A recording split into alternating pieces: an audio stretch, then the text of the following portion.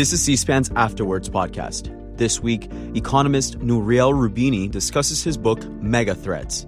He offers his thoughts on how the U.S. can avoid what he calls the worst economic catastrophe of our lifetimes.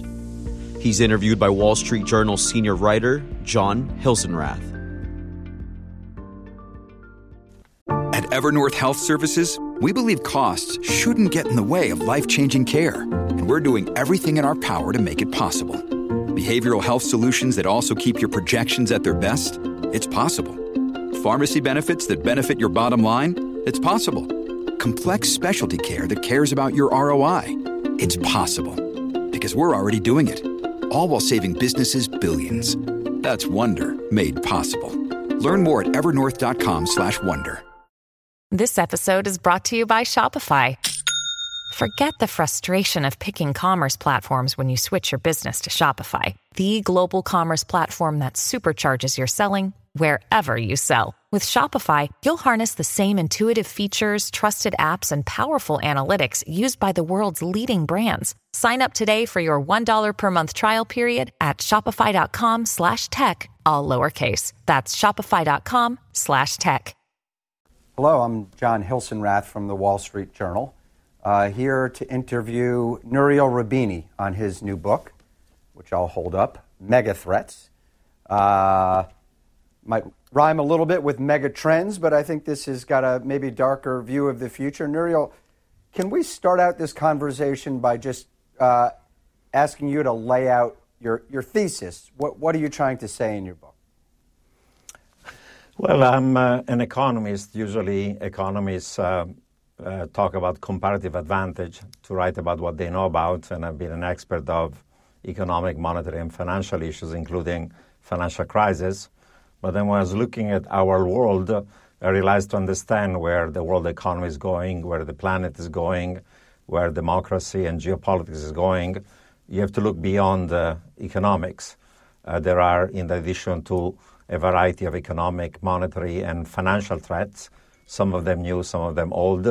Also, geopolitical threats, the risk of war between great powers that is rising, given that you have four revisionist powers, Russia, China, Iran, North Korea, that challenge the economic and geopolitical order that the U.S. and the West created after World War II. Of course, we have the huge issue of climate change. There's a slow-motion train wreck. We've had a massive pandemic, COVID-19. This was not the first one. It's not going to be the last one. We have the effects of artificial intelligence, machine learning, robotic automation that may increase the economic pie, but it's going to lead to more inequality, and it's going to also lead to essentially a rise of technological unemployment that is going to be permanent. We have a beginning of deglobalization and protectionism because of politics, geopolitics, and many people being left behind with trade and globalization. We have a backlash against liberal democracy all over the world, where authoritarian populist regimes of the extreme right and or the extreme left are coming to power all over the world. In the U.S., we had January 6th, and there are entire books written today by scholars about the risk of violence, civil war, even secession, and stuff could happen in 2024. So to understand this world, we have to think about the variety of mega threats that are affecting us. And this is like a matrix of 10 by 10 risks. Each one of these risks affects the other one and is affected back. So I had to go beyond my traditional expertise to understand what may be happening to the world in the next 10 to 20 years. Well, so this is one of the things that jumped out to me in reading the book is this isn't just a list of 10 discrete threats to the economy or humanity. These are intertwined risks, as I read it. So maybe you can talk a little bit about how the various threats, the 10 threats that you talk about, are intertwined with each other. Yeah, they're absolutely intertwined and interconnected with each other. There are other authors like Adam Tooze at Columbia and others that have recently spoken about the idea of polycrisis. And my idea of mega threats that are interconnected to each other is essentially a similar kind of idea. There are many links. For example, there is a link that people don't realize about the relation between pandemics and global climate change. We had a major pandemic in 1918, the Spanish flu, and nothing until the 1980s. And since then, we've had HIV, SARS, MERS, swine flu, bird flu, Zika, Ebola, COVID-19, monkeypox, and God knows when it's going to be COVID-23 or 24. The reason is that we destroy the animal ecosystems over time because of climate change, and therefore the animals that have the pathogens like pangolin, bats, and others get closer to livestock and human beings. Therefore, these are called zoonotic diseases that transfer from animal to human, so they're becoming so much more frequent and virulent and dangerous and costly in the last 40 years exactly because of climate change. Or, for example, as we have in climate change, the permafrost and the tundra in Siberia is going to melt down. First of all, we're going to release 10 times more greenhouse gas emissions because all the methane under the tundra is 10x of the greenhouse gas emission as CO2. But then there are pathogens that have been essentially frozen under the tundra, literally viruses and bacteria that could come up again alive, and God knows what kind of diseases they can bring. And a few of them have been actually discovered in the last few days. Well, I'll add a couple of threads to this intertwined story you're telling. In addition to environmental change, we have globalization and urbanization, right? So people are traveling more from one big city to another, and that makes the pathogens themselves more mobile and gives them more contact points. Absolutely, that's the case. So globalization is one source of transmission of mega threats. One is the mega threat, of course, of pandemics and a variety of other diseases. Of course, climate change is a global phenomenon. If parts of the world create a lot of greenhouse gas emissions, then they pollute and damage the rest of the world as well. We know about the transmission of financial crisis, contagion. When the global financial occurred in the United States, then there were other countries that went belly up, from Iceland to Ireland to Spain to Greece to Italy to Dubai, to name a few. So there is financial contagion.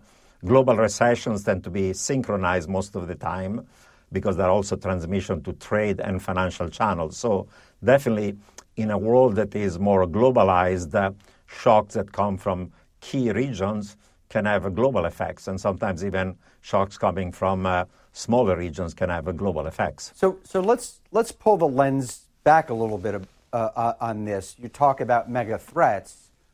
What do these mega threats mean to our viewers out there? How are these threats going to affect our lives over the next 10 or 20 years? Well, there is a severe risk to our livelihoods, our incomes, our jobs, our savings, our wealth, our health, about the risk that climate change, of course, is going to cause severe damage to our homes and our cities and our lands. And geopolitical risk can lead even to war among great powers. I live in New York. If an unconventional war were to ever happen, then, the first nuclear bomb is going to strike New York and Washington, and the other two, Moscow and Beijing, most likely. And, of course, the theme of AI is that AI, machine learning, robotic and automation increases the economic pie, but it leads to technological unemployment. Initially, it was only routine or manual jobs that could be automated. Then we discovered that even cognitive jobs can be sliced in a series of tasks that can be automated. But now even creative jobs could be, over time, automated by AI. There are AIs who are writing now movie scripts or pieces of music or even pieces of journalism. Even my job as a Fed watcher and trying to forecast what central banks will do could be easily done eventually in the next 10 years by an AI. It's going to look every economic data, every speech by a Fed official, the reaction function, and they can predict what the Fed will do next month better than I do. So I can become obsolete myself, even as a leading economist. Well, so you've certainly lived up to your title that some people call you as Dr. Doom. This is a pretty gloomy picture that you're painting of the future. I want to learn a little bit more about you and kind of how you came to this worldview. I'm always interested in reading books about in the sections where they talk about their own backgrounds. In the back of the book, you talk a little bit about your childhood. Let me see. I believe you were born in Turkey. You moved to Iran, then to Israel, and then to Italy. Can you talk a little bit about what life was like for you as a child? Were you doomy and gloomy then? No, I was not doomy and gloomy then.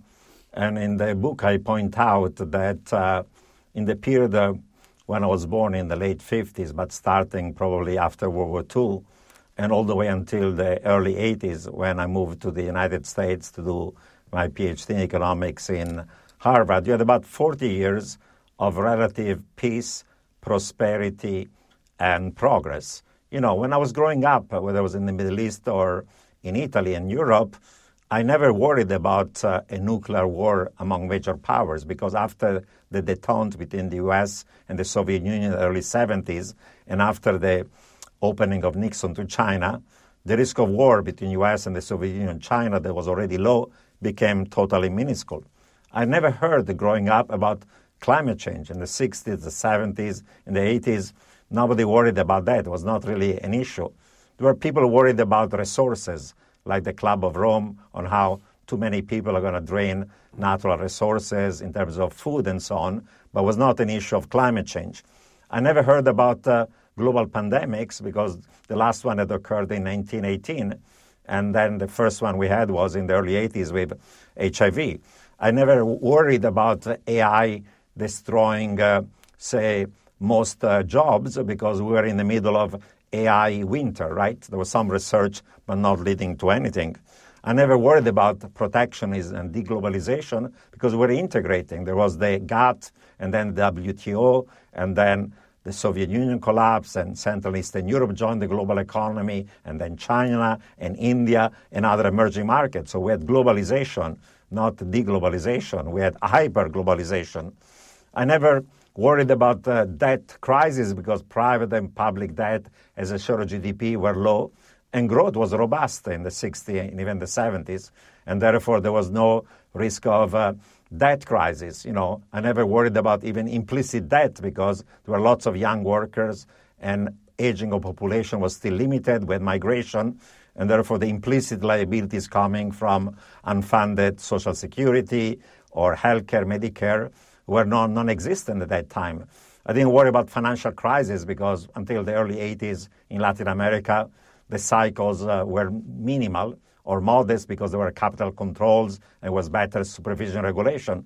Yes, there were some economic downturns, but with the exception of the 70s, with the stagflation coming from the two oil shocks, again, even the business cycle and economic cycle were relatively moderate. And finally, I lived in liberal democracies, like most of the West and advanced economies, and authoritarian regimes are only in countries that were relatively very poor, like China, like the Soviet Union, and some other countries. So, you know, I was a pretty happy camper, I must say, because I knew that if I studied and I worked hard, I would have a stable job for the rest of my life. I could become more or less successful depending on hard work and luck and my brains, but I never thought that my life would be wiped out by climate change or AI or a nuclear winter or pandemics or a global financial meltdown.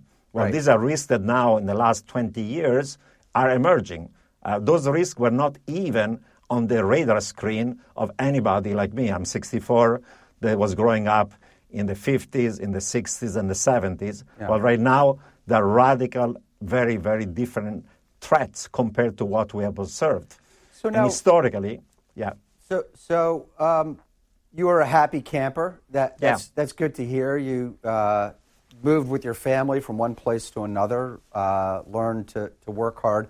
Of course, there were challenges affecting humanity in the 60s and 70s especially a lot of your book focuses on the problem of inflation in the 70s, though you say you lived for some time in Iran. There was a revolution in Iran, the Vietnam War. Is it the case that there are always threats out there and that this is just kind of part of the condition of humanity, or is it your view that the threats have become more grave to humanity today than they were during this happy camper childhood of yours?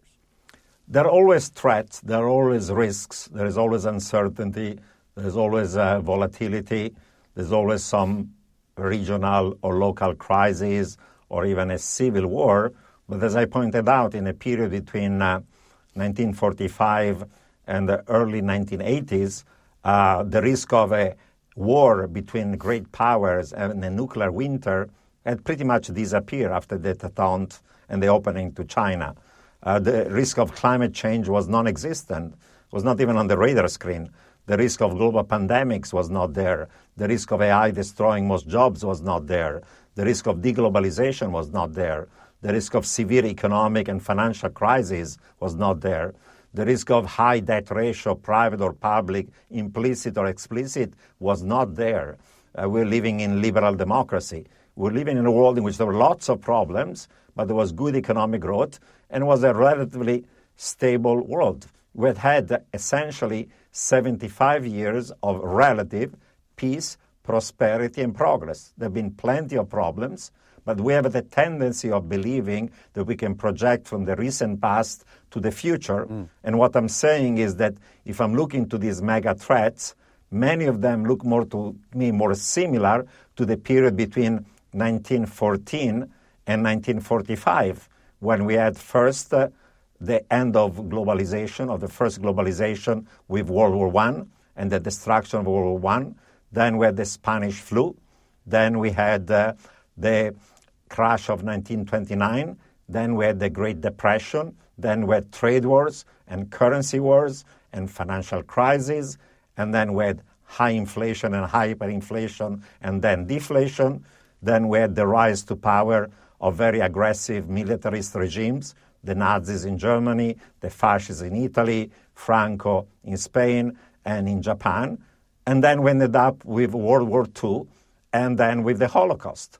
That's what happened in those 30 years. Yeah. And many of the mega threats that I'm worrying about today look like those mega threats that are occurring in that period between 1940 and 1945. It's actually worse, because during that period, for example, global climate change was not a problem, was not even an existing threat, right?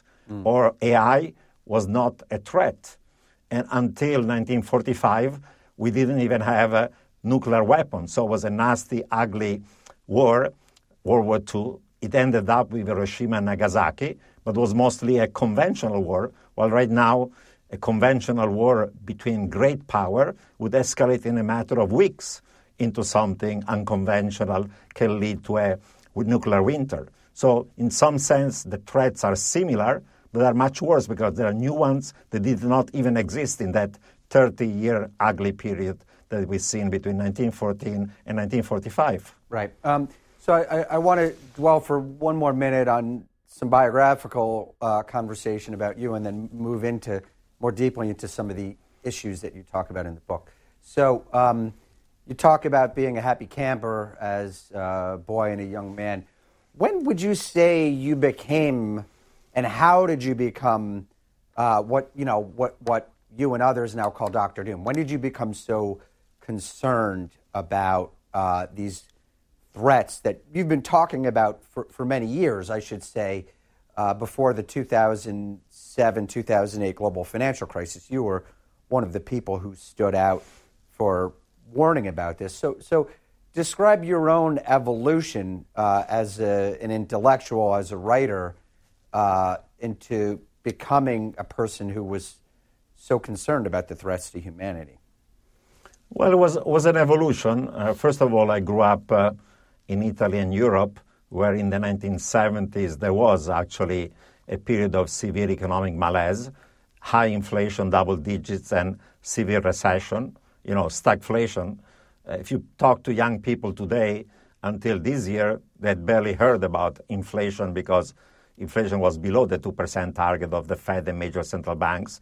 And they never even heard the term stagflation, of why you can have inflation and recession at the same time. You need negative aggregate supply shocks like the ones of the 70s. Most young people, even traders in the market, don't even remember the global financial crisis, let alone what happened in the 70s. And in the 70s in Italy and Europe, there was stagflation. There was also a lot of social strife, labor, and so on. And those are the kind of things I grew up with, and I studied and I researched. When I went to Harvard, one of my advisors, Jeff Sachs, had written a whole book about the economics of stagflation, because it was 1983. We were only at the end of that decade of stagflation. And in 1982-83 was also the beginning of the Latin American debt crisis. And I started doing research, and I spent summers at the IMF studying and writing papers about financial crisis in emerging market economies. So I became an expert of emerging market crisis. There was the one in the 80s with the Latin American, but of course, between 1994 and 2002, there was another series of emerging market crises, starting with Mexico, then the Asian financial crisis, then the contagion went to Russia, to Uruguay, to Brazil, to Argentina, to Turkey, to Pakistan. So you had a decade of crisis. And there was also the decade when then I spent 2 years in Washington working first for Janet Yellen in the White House Council of Economic Advisors, and then for Larry Summers and Tim Geithner at the U.S. Treasury. So between 1998 and 2000, there was the peak of the Asian financial crisis that became then global for emerging markets across the board. And I wrote about it. I did policy work and eventually wrote a book about financial crisis in emerging markets. But then there were also times where slowly, there was the beginning of having financial crisis also in advanced economies. You had the dot-com bubble and then the bust. We had, when I was in the White House, the collapse of LTCM and the contagion to Russia. And we were worried about Russia imploding at that time and the geopolitical consequences of that, or Pakistan imploding. There was a nuclear state. And then there were other crises in advanced economies, with the peak of it, of course, being the global financial crisis. But over time, I realized that you cannot be just an expert of economic, monetary, currency, and financial matters, because politics, geopolitics, law, technology, climate change, health, pandemics, and other social things affect economics. And of course, economic developments lead to political, social, and geopolitical consequences. So by definition, I had to broaden my interest. And I saw how, in addition to more frequent and more virulent economic and financial boom and bust, there was also political and geopolitical instability growing in the world. So I had to start to learn about those as well. Well, so I want to pick up on that and go through your table of contents here, because it picks up on a number of these themes that you just mentioned. Chapter 1, the mother of all debt crises. You talk about a buildup of debt in developed economies. Chapter 3, the demographic time bomb, slowing of population growth. Chapter 4, the easy money trap, boom-bust cycles. Chapter 5, the coming great stagflation. Chapter 7, the end of globalization. Chapter 8, AI, automated intelligence threat, the new Cold War. It struck me as I was reading this that a number of the threats that you lay out in your book, for instance, these debt cycles that we've been through, explosive buildups in debt, private debt in the 2000s and public debt in the last few years, boom-bust cycles, financial crises. It seems to me that we've been in a lot of these scenarios that you lay out as looming threats. It seems to me that we've already been in them for the last 20 years. What do you make of that observation, and where would you take that observation? No, I do agree with you. We've been in them for the last 20 years. They're not totally novel, but as I pointed out, until the early 80s, we did not have a very severe financial crisis in either advanced economies or emerging markets. It started with the EM, Latin American debt crisis, and then the other ones in the 1990s and so on. But the point that I'm trying to make is that take the issue of debt. If you take the sum of private and public debt, private being the one of households, corporates, businesses, and financial institutions, public being, of course, state, local, and central government, as a share of GDP globally, the ratio of private and public debt in the 1970s was about 100% of GDP. By 1999 was 200. Last year was 350% of GDP and rising. In advanced economies was 420% of GDP and rising. In China is 330% of GDP and rising. In the US, that ratio is now higher than it was at the peak of the Great Depression and after World War II. And we're not coming out of a Great Depression, and we're not coming out of a major global war. So there's been an explosion of debt, and that's important for the following reason.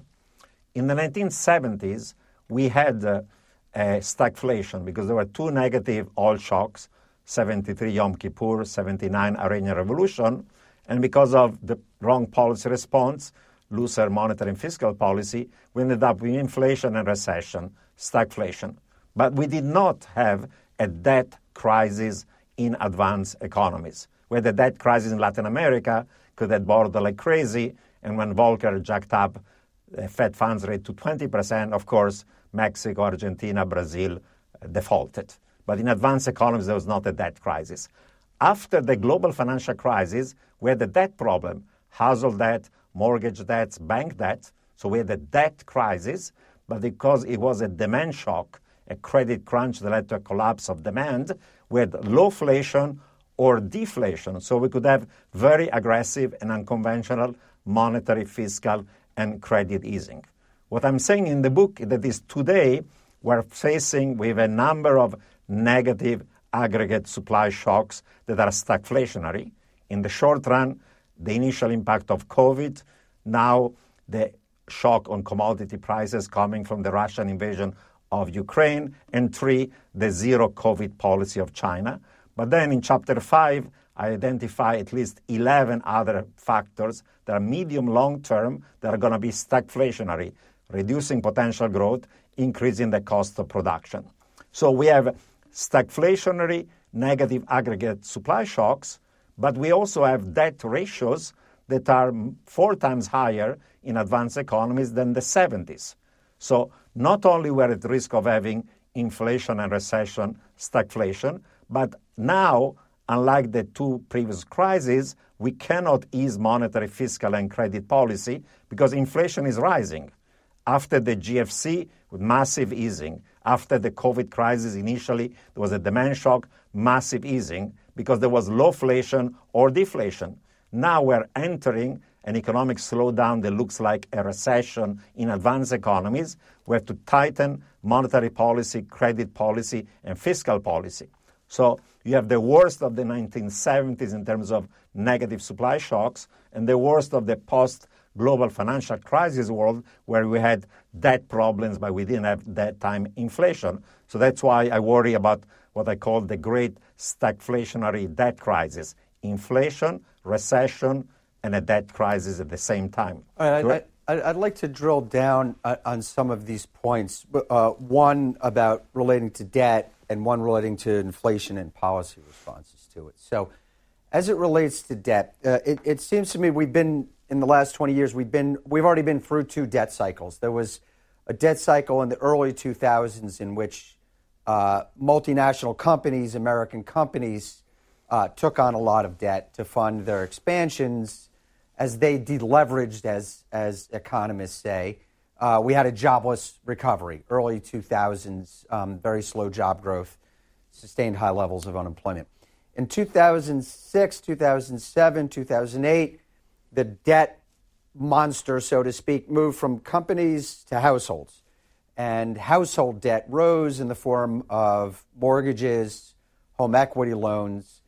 And then we had this long, slow recovery coming out of that crisis when households were working down their debt problems. So now it seems to me we're in a period where the debt, again, has moved to a new place, and that's the public sector, the federal government.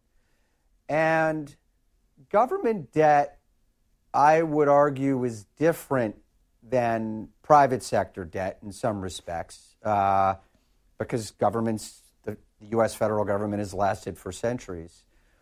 And governments also print their own currencies. So can you walk us through, first of all, if you agree or disagree with the point I'm making, that the debt bubble right now is in the government sector? And if so, what are the implications of that, and how might that differ from the private sector debt bubbles that the United States experienced in the earlier parts of this last 20 years? Well, on the characterization of the debt, I partially agree with what you say. Today, the ratio of private and public debt as a share of GDP in advanced economies is 420. Slightly more than 100 is public, but there is a huge amount of private debt. And yes, in the past, sometimes the crisis of the corporate sector or the household sector. But it's not just public debt. Before the COVID crisis, the Fed was writing financial stability report, worrying about the buildup of corporate debt, highly leveraged firms that were issuing junk bonds, previously high-grade firms that were fallen angel and they were downgraded to below investment grade, leverage loans, CLOs, private debt with underwriting that was very, very loose and risky, Cov-Lite and you name it. And guess what? When the COVID crisis hit, the zombie corporates did not go bust because we cut policy rates back to zero, to negative in Europe. We did massive quantitative and credit easing. We even bought corporate debt for the first time in the U.S., and not just high grade, but even junk bonds. Even high yield was purchased by the Fed. So everybody, there was even a zombie household, zombie corporates, zombie governments, zombie banks, zombie shadow banks, zombie countries, they were bailed out. And not only they were bailed out, but in the corporate sector that built up a huge amount of risk and leverage, there was further leverage and build up of debt because money was so cheap and you could borrow and refinance. So that's what happened. So it's not just that the governments are in trouble. Half of the household sector in the United States lives from paycheck to paycheck, and half of the households have less than $400 of liquid cash for an emergency. And in the corporate sector, there are those that have a strong balance sheet, but there is a huge number now of firms that are extremely highly leveraged. So in the past, whether it was the dot-com bubble that went bust or the global financial crisis or COVID, we always bailed out the zombies because the reaction was always to go after the dot-com bubble to 1% policy rates. After the GFC, zero quantitative easing and credit easing. And after the COVID crisis, even worse than during the GFC in terms of amount of monetary, fiscal, and credit stimulus. So all the zombie institutions were bailed out over and over again. This time around, instead, we're entering economic contraction with debt ratios that are 4 times higher than the 70s, twice as high as they were 20 years ago, and we have rising inflation. So central banks have to increase interest rates into an economic contraction, and they have to do credit tightening, not credit easing, QT rather than QE. And fiscally, we are running out of bullets, and it's not optimal if you have inflation to feed inflation with further stimulus. Yeah. So we're entering this recession with a situation where in the past, debt servicing ratio were low, while debt ratio were insolvent, because you had zero rates or negative rates or you name it. Now we have to increase interest rates on the short end, and long-term interest rates are going higher, and the spreads over government bonds in the private sector are going higher. So the zombies this time around are going to go bankrupt. That's why I think this is not going to be a short and shallow recession. It's going to be a severe recession. And in addition to an economic crash, there's a risk of a financial crash, not just in the stock market, but more importantly in the bond markets and the credit markets. And the financial crash is going to make the recession more severe, and the more severe recession is going to make the financial crash more severe. Right, so as I said, we have the worst of the 70s, with the worst of the post-GFC, with geopolitical risks that may lead to conflict between great powers in the next few years. And I want to get into the geopolitical risk. Just to clarify one point, when you talk about zombie companies and zombie households, I believe what you mean is companies or households or governments that have debt that they can't pay off, that are being kept alive with the support of government support. Yeah, insolvent. Okay. Insolvent institution. Can be household, corporates, financial firms, government, entire countries. Right. So I want to ask about inflation and how this fits into this. So you talk a lot in your book about history. There's a very rich historical analogies in there. It seems to me one of the big differences between today and the 1970s is that today most central banks, including the Federal Reserve, have a formal inflation target of 2%. In the 1970s, central bank policies were unmoored in the sense that Richard Nixon had taken the U.S. off the gold standard. There was not a formal inflation target. They were kind of playing it by ear, literally from month to month. How does the 2% inflation target that the Fed and other central banks have shape this outlook? That's one question. And then the other question, we talk a lot about inflation. Do you believe the central banks when they say they're going to keep? Obviously, it didn't work in the last year. They weren't able to keep inflation at 2%. But do you believe them when they say they're going to get inflation back down to 2%? And if so, at what cost? Yes, they're both very important questions.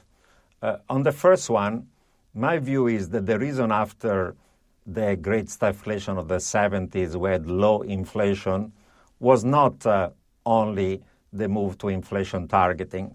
There were a huge number of positive global aggregate supply shocks that kept a lead on wage growth and on inflation. Soviet Union collapsed, China moved to a market economy, India reformed, most emerging markets joined the global labor supply. So you had a massive supply of labor from poor and emerging markets that kept a lead on wage growth in advanced economies. And, of course, and also women joining the global workforce. Yeah, and joining the global workforce and producing China goods, India software services, Russia and other emerging markets, commodity, very cheaply. We had weakness of labor and workers because of Reagan, Margaret Thatcher, and a movement towards less unionization. We had massive migration from south to north, from poor to rich, that kept a lead on wage growth in U.S., Europe, and advanced economies. We, of course, had massive technological innovations that produced then a reduction in the cost of lots of goods and services. We had not only globalization of goods, but trading goods in services, in the movement of capital, labor, data, technology, information. That was also disinflationary. So we had overall opening up of the world and greater integration and so on. So these were massive forces that led to low inflation on top of inflation target. And inflation targeting was probably the least of them. Today instead, and these are the medium-term forces, it's not just the short-run COVID or Russia-Ukraine or the zero-COVID policy of China. We have massive forces that are medium-long-term that are stagflationary. They reduce potential growth and they increase the cost of production. We have the beginning of deglobalization and protectionism. We're talking about reshoring manufacturing from China to high-cost Europe or US, or friendshoring. We're talking about secure trade rather than free trade. We have aging of population, not only in advanced economies, but also in China, in Russia, in South Korea. We have restrictions to migration all over the world. The Biden policies of migration, frankly, are no different than those of Donald Trump. We're preventing millions of people, maybe rightly so, from entering illegally in our country. We have now this geopolitical tension between U.S. and China that leading to a decoupling between them and restriction to trade in technology, data, information, capital, labor, goods and services. We have global climate change that is stagflationary. Lack of water and desertification increases food prices, and food prices were spiking before the Russian invasion of Ukraine. We have that, as we bash rightly so, fossil fuel producers, they're underinvesting into new capacity. while the increase in renewable is not sufficient to compensate for that. So even before the Russian invasion of Ukraine, Brent was $100 a barrel because there is a structural lack of supply of energy. We have, of course, a geopolitical depression, and it's not just Russia, Ukraine, it's US, China, it's Iran, Israel, and US, it's North Korea. This is going to lead to deglobalization, decoupling, fragmentation of the global economy, balkanization of global supply chains, and those are costly, of course. They create friction in global movements of goods, services, and trade. We have cyber warfare that reduces production when successful, or you have to pay a fortune to prevent it.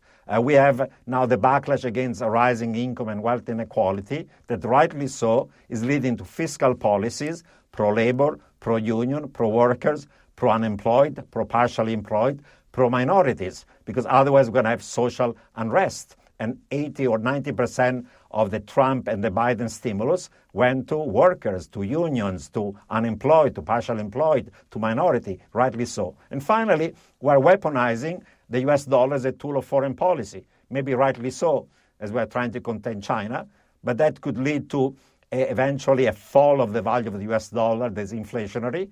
And for global trade, you need a currency that creates a seamless process of transaction on global trade. If you throw sand in the wheels by weaponizing the dollar, it becomes more costly to do all sorts of trade. These are 11 forces that are all stagflationary on the supply side.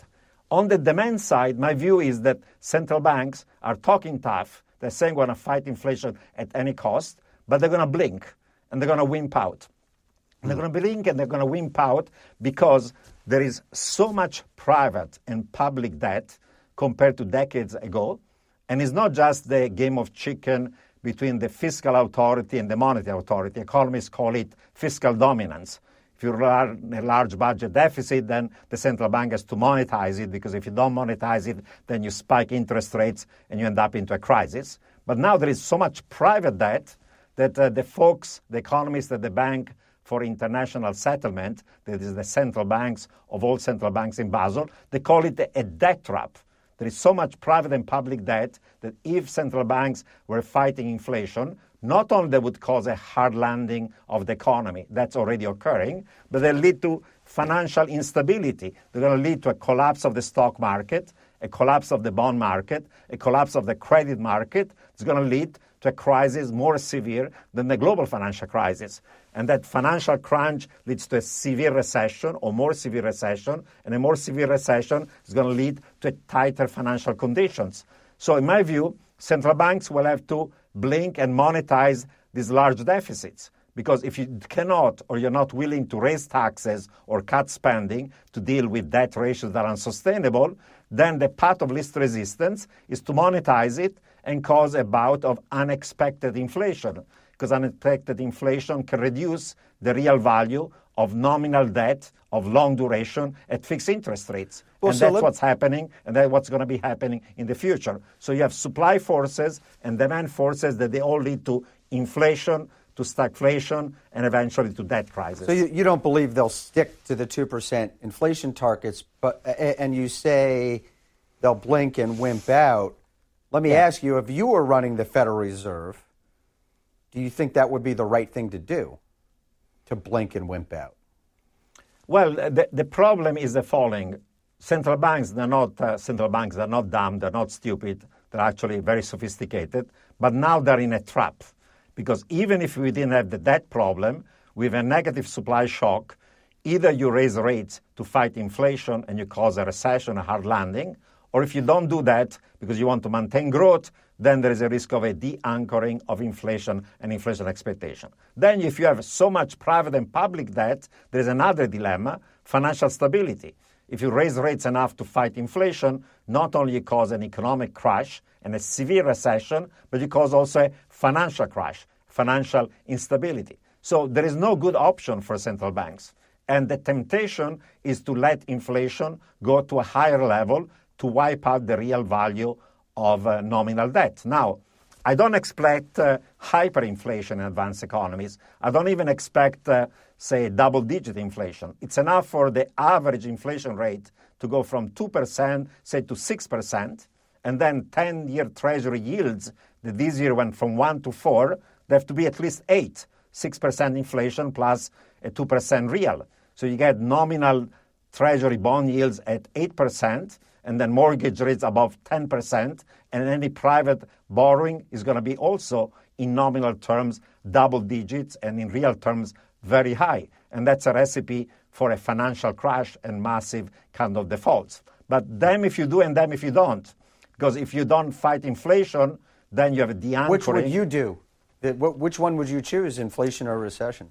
In my view, end up with all of them, because the constraints you face are one in which you're going to end up with inflation, but you're not going to prevent the recession, because like the 70s, if there are negative supply shocks and you react with the wrong monetary and fiscal policy, you still end up with inflation and recession, but you also end up with a debt crisis, because you need hyperinflation to wipe out the real value of excessive debt. If inflation goes only from 2 to 6, it's going to reduce some real value of the debt, not sufficiently, and then nominal real rates are going to reprice higher because there's higher actual and expected inflation. Nominal rates go higher, real rates go higher, and then anybody who has to refinance will refinance at much higher interest rates, and if your debt ratio is unsustainable, you still go bankrupt. So you postpone the defaults by a couple of years through the monetization of the debt, but you can fool all of the people some of the time, some of the people all of the time. You cannot fool all of the people all of the time. So you still end up with a debt crisis. Well, so I think that you've frightened enough of the people out there at this point to kind of force me to ask this question I was going to ask later. So if someone is out there listening to the world you describe us entering into, what should they do? What's your advice?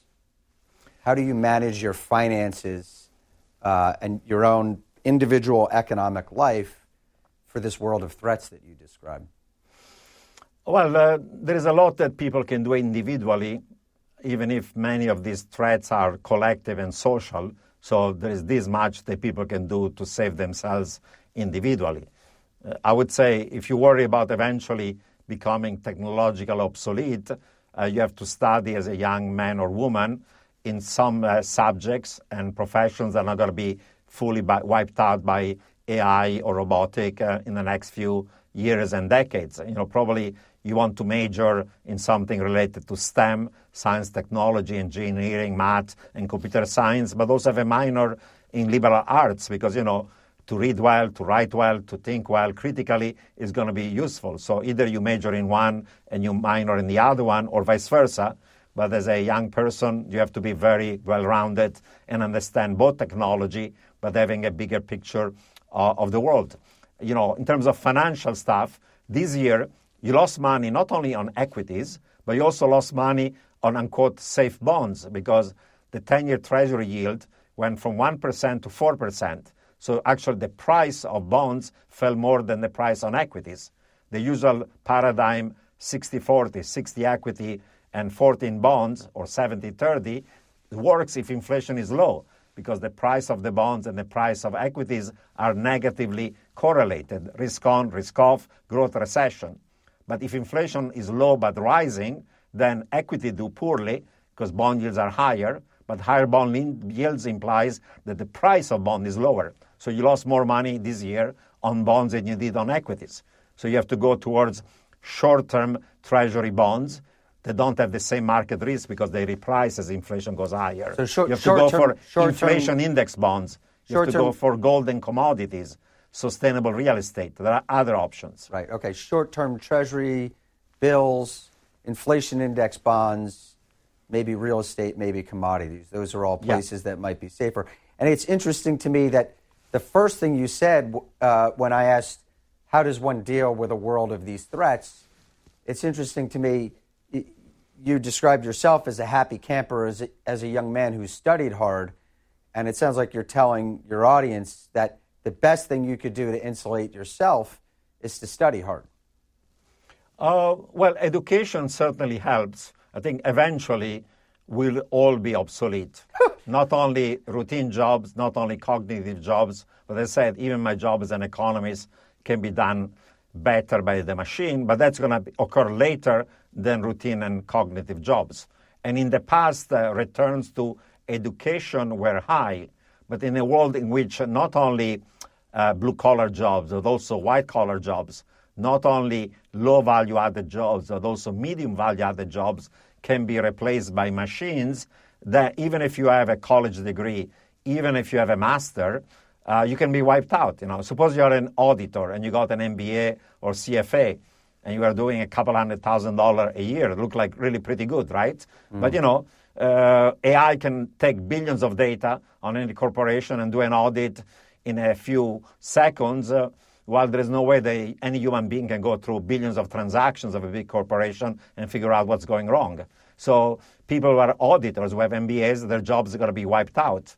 Most of the fintech revolution, whether it's payment system, credit allocation, asset management with robo-advisors, even some of the capital market activities, can be now automated by using big data, AI, machine learning, 5G, and sensor to give you a quote in 30 seconds on a loan online by using your information from Facebook or Instagram or you are and what you do.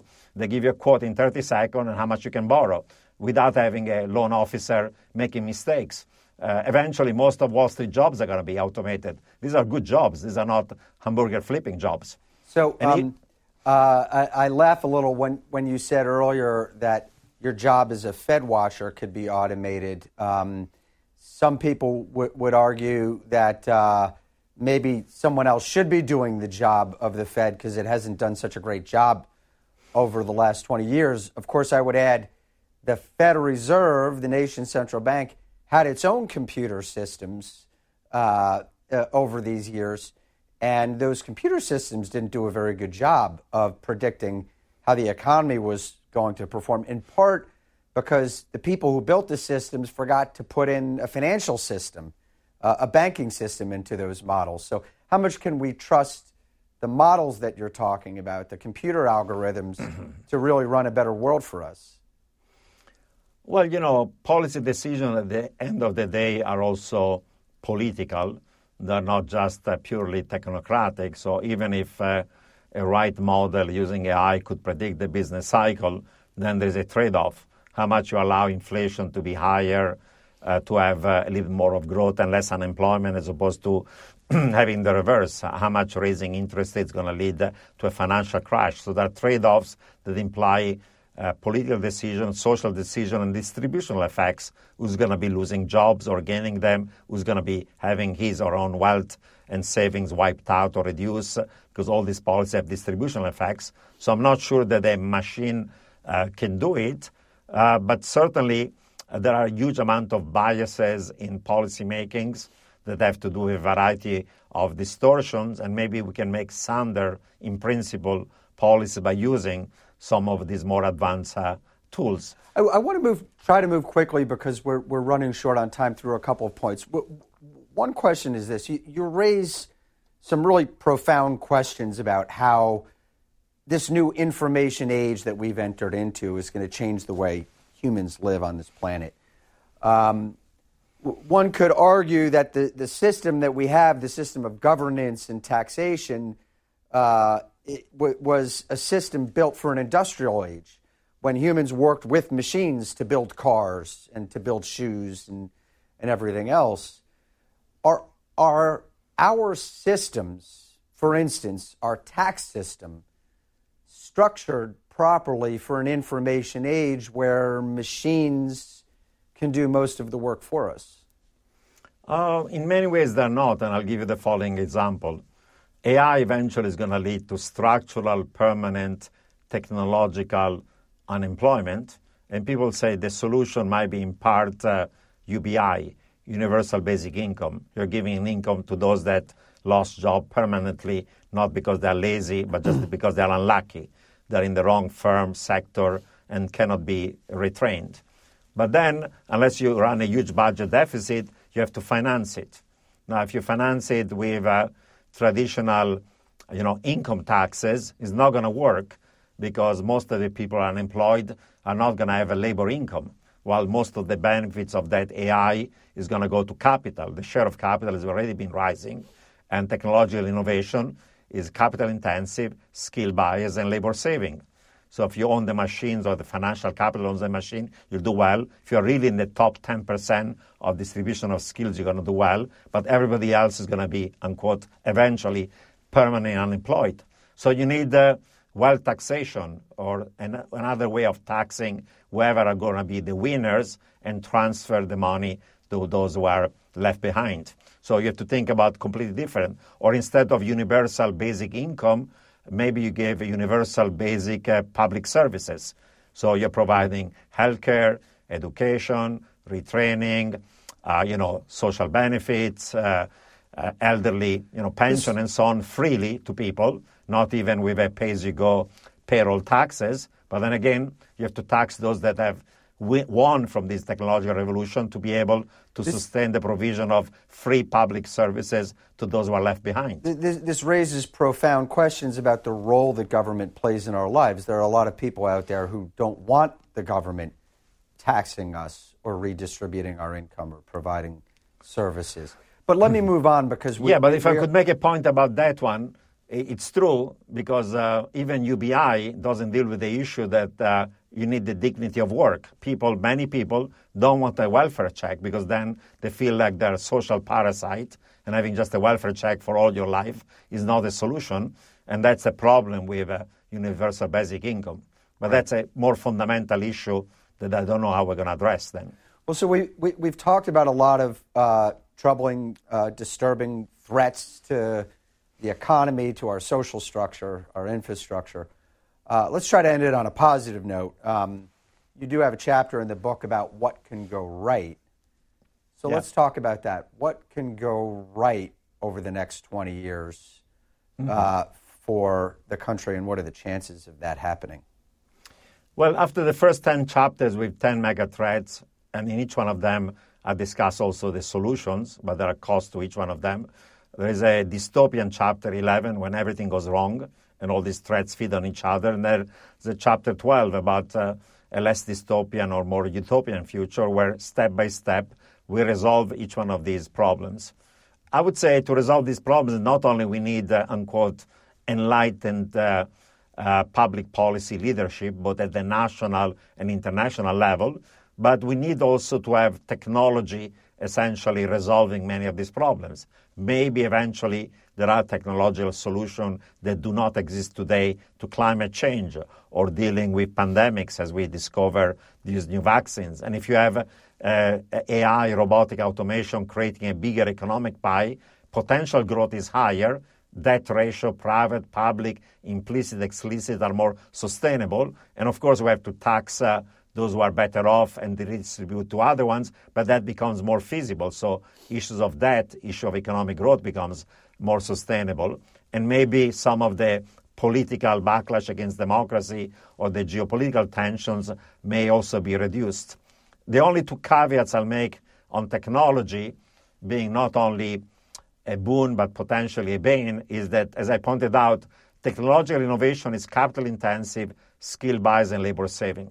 So unless we have the right redistribution policies, we end up with a world of greater inequality. Second point, usually technological innovations are always induced by governments who want to build bigger and more deadly weapons to fight wars against their own strategic enemies. So the Industrial Revolution, the first globalization, not only did not prevent World War I, but built the weapons that led to World War I being very ugly. And in the Roaring 20s, we had another technological revolution that led to building the weapons that led us to fight World War II. And right now we're facing a strategic rivalry between US and the West, China, Russia, Iran, and North Korea.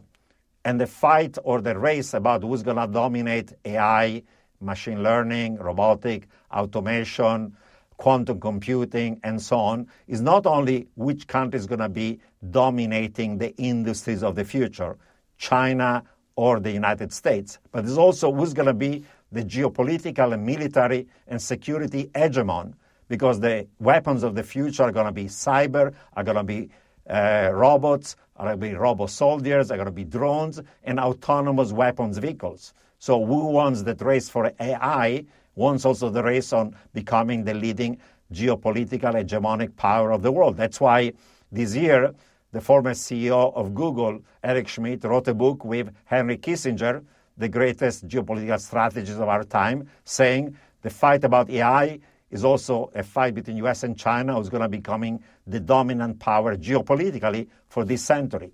So there is also this dark side of technology. Technology is often built and developed to find bigger weapons that lead to war. So it makes war actually more likely rather than less likely.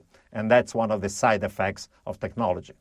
Well, I tried to lure you into an optimistic conclusion to this conversation, but I see even the optimistic scenarios include their share of threats. Let's hope they do. Let's hope that humanity finds its way to adapt and cooperate, and if not, I think we can all say, don't say that Dr. Roubini didn't warn you. Thank you. Yeah, thank you very much. Yeah, hope for the best, but prepares also for the worst. Thanks very much. Thank you. Thanks for listening to this week's Afterwards podcast. If you enjoyed this podcast, listen to C-SPAN's podcast about books. Learn about the latest nonfiction books and best-selling authors. In each episode, we report on bestsellers lists and book reviews from around the country. You'll also hear authors talking about their latest books and insider interviews with nonfiction book publishing industry experts.